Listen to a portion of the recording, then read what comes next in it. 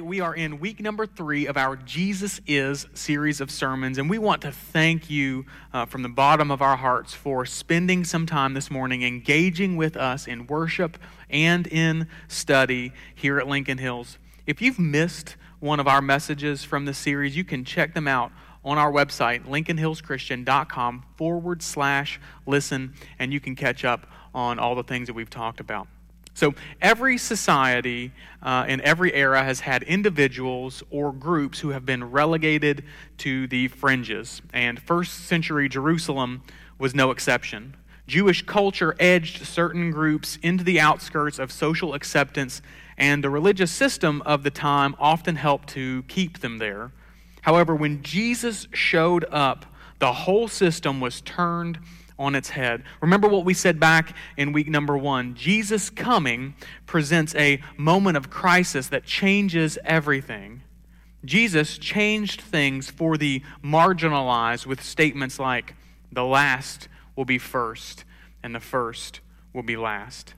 Today, as we continue our Jesus Is series of sermons, we're going to dive into the book of Luke, chapter 7, and see how Jesus reset the boundaries, restoring dignity and value to those who were on the margins, the outcasts, the outsiders, and those who just felt like they were out of luck.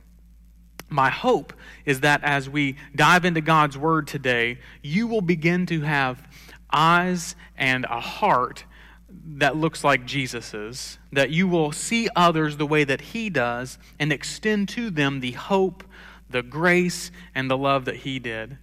And if you feel like an outcast or an outsider, or you're just down and out of your luck, we want you to know that the real Jesus is for you.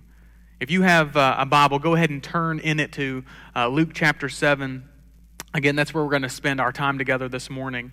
Luke 7 begins with Jesus entering a city named Capernaum, and some men asked him to go to the home of a centurion where one of this centurion's servants lay extremely sick. Now, keep in mind, the Romans were the bad guys, and the centurion was a soldier and a representative of the Roman army.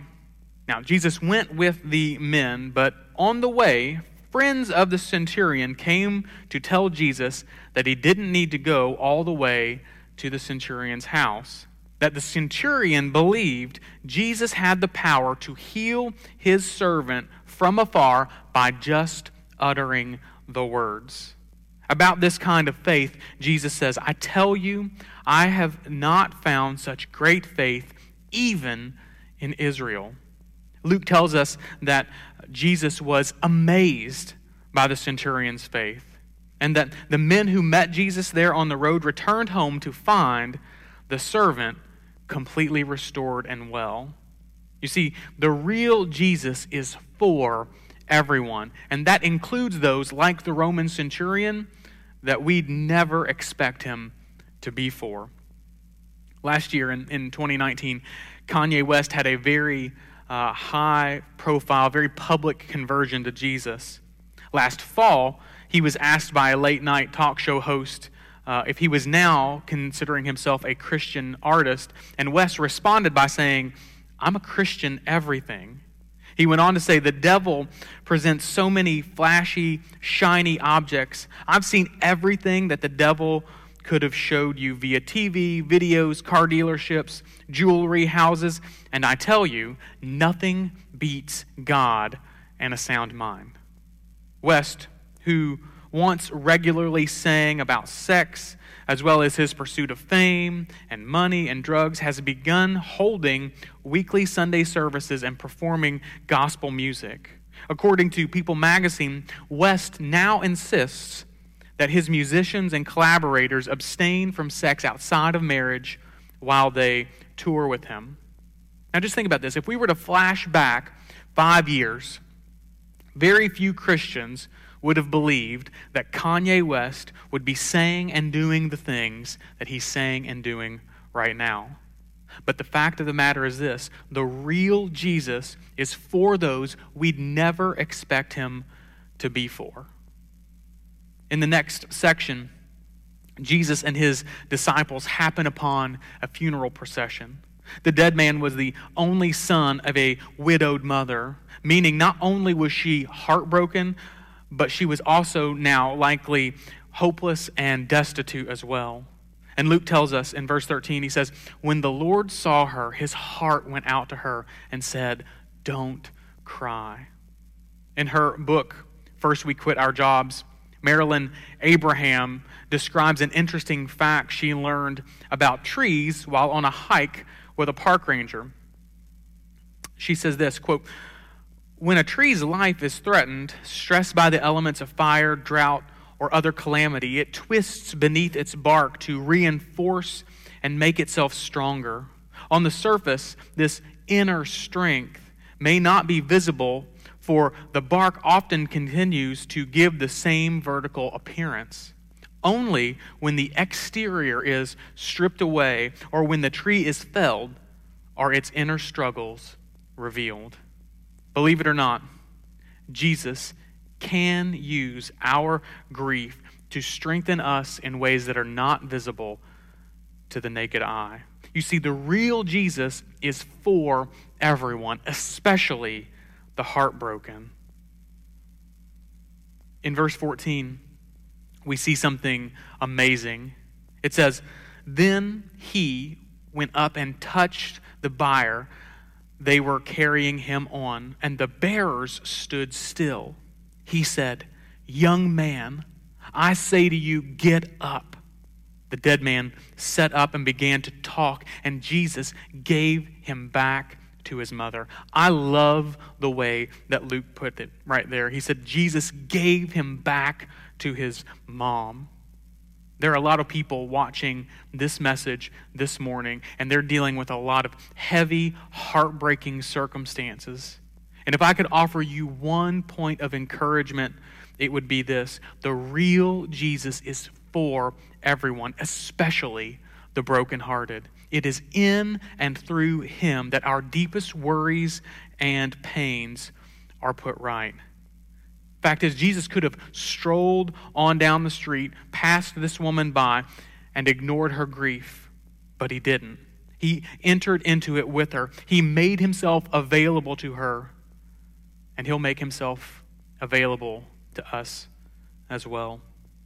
As Jesus was going around performing all these miracles and miraculous acts, all these mighty works, John the Baptist heard about the things that Jesus was doing, and he sent two of his followers to Jesus with a question. And the question was simple, but it was also loaded with significance. On John's behalf, they asked this. They said, "Are you the one who is to come, or should we expect someone else?" But if John had heard what Jesus was doing and had even been the one to proclaim earlier about Jesus, "Behold, the Lamb of God who takes away the sin of the world," why would he ask a question like this? What could have caused such a deep doubt, such deep fissures in his faith to creep into John's mind? The reason he asked this question was the same reason that John sent people to ask it for him instead of going himself. You see, John was sitting in prison on death row. You can understand that our circumstances and the circumstances of those around us can sometimes blind us to the mission that we've been called to. John's circumstances caused him to doubt that Jesus was who he had believed him to be. Think about this. John and Jesus shared a special connection since before they were even born. And now John is saying, should we expect someone else? You may feel like a prisoner too. Maybe you're not in a prison cell, but you feel shackled to a situation or a circumstance. Maybe you're shut up in your home today because of the coronavirus, and you're questioning if Jesus is still in control of things, or maybe if Jesus was ever in control of things. And if you have come to this place and you feel like you're in a prison, know that Jesus didn't get angry with John. He doesn't shout or question John's love. He simply responds by saying, report to John what you've seen and heard. The blind receive sight, the lame walk, those who have leprosy are cleansed, the deaf hear, the dead are raised, and the good news is proclaimed to the poor. Blessed is anyone who doesn't stumble on account of me. Notice what Jesus didn't say, though. He didn't mention anything about setting any captives free. He didn't hint at a quick release from jail or smooth sailing from here on out. You know why I think that is? You know why I don't think Jesus hints at or alludes to any of these things? I think it's because the real Jesus wants us to trust him in spite of our circumstances. He didn't lash out at John because of his doubts, and he doesn't lash out at us, but he does want us to trust him. He wants us to lean into him while we go through hard or difficult seasons. You see, there's evidence of Jesus' greatness all around us, and we can't let our very legitimate worries distract us from what we're supposed to be doing in the world around us. Jesus is on a mission, and so are we. We can't allow our circumstances to distract us from what we're here to do, and that is to make disciples who make disciples who make disciples. From there, we get the most tender picture of the real Jesus in all of Luke chapter 7.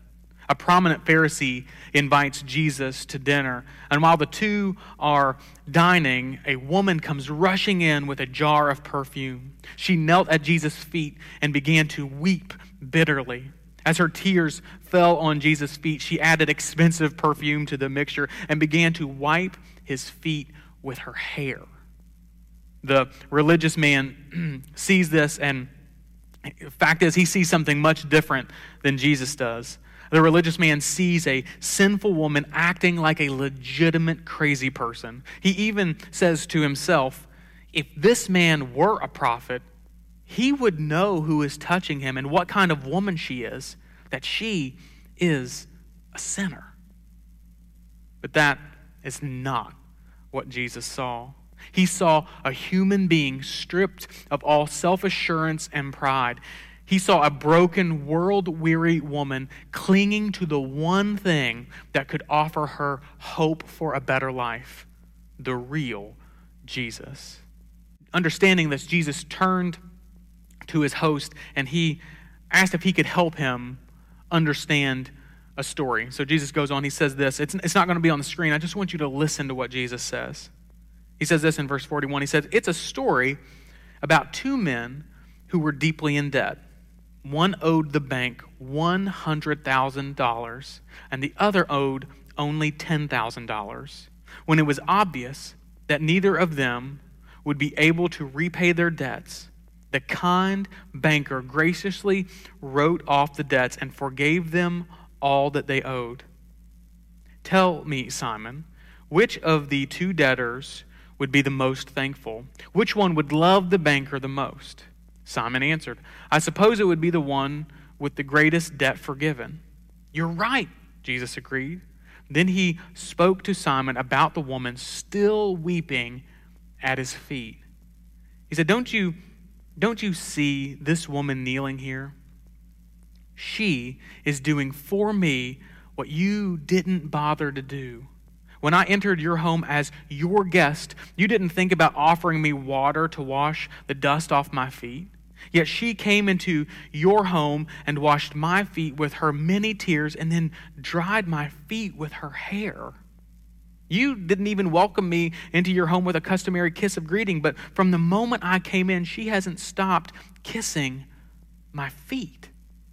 You didn't take the time to anoint my head with fragrant oil, but she anointed my head and my feet with the finest perfume. She has been forgiven all of her many sins. This is why she's shown me such extravagant love. But those who assume they have very little to be forgiven will love me very little. Then Jesus said to the woman at his feet, all your sins are forgiven. This woman couldn't have been any less like Jesus. She was the worst kind of outcast, by all estimates, a prostitute. But you see, the real Jesus is for everyone, including those we'd never predict and those who are brokenhearted. The real Jesus wants us to trust him in spite of the crazy circumstances that we might find ourselves in. Above all, the real Jesus wants us to know that we can always come to him. That the voices of man-made religion won't keep the real Jesus from wrapping us up in his arms. Michael Jordan is one of the most recognizable and beloved sports figures of all time. He's embodied success on levels few of us will ever know. He's arguably the greatest basketball player of all time. He has fame, acclaim, celebrity, and wealth. In spite of all this, Michael Jordan yearned for emotional support that he couldn't find from his coaches, teammates, trophies, or his awards. It was his father's approval and support that he longed for. Chicago Tribune sports writer Bob Greene recounts an interview with Jordan prior to his father's passing. According to Greene, Jordan would scan the stands before each game in search of his dad's reassuring face. When he's there, Jordan said, I know I have at least one fan. Make no mistake, the real Jesus is for everyone, regardless of who you are, regardless of where you've been. Even if you're an outcast or an outsider or just flat out of luck, the real Jesus is for you, and because of him, you'll always have at least one fan in your corner. As a church, we want to help people fall in love with the real Jesus so that we can make disciples who make disciples who make disciples. We are so blessed and so glad that you joined us today. If we can pray for you, please let us know. If you'd like to commit your life to Jesus and be baptized, please reach out to us via our website at info@lincolnhillschristian.com or through a private message here on Facebook so that we can help you take your next steps in your walk with Jesus. Again, thank you so much for watching. Let's pray. Heavenly Father, thank you for loving us. Thank you for having our backs. Thank you for sending Jesus into our lives. Father, we just ask that we have the kind of eyes and heart that he has. Help us to see others the way that he did. Help us to be an extension of your love, your grace, and your generosity to the world around us. We pray all these things in Jesus' name. Amen.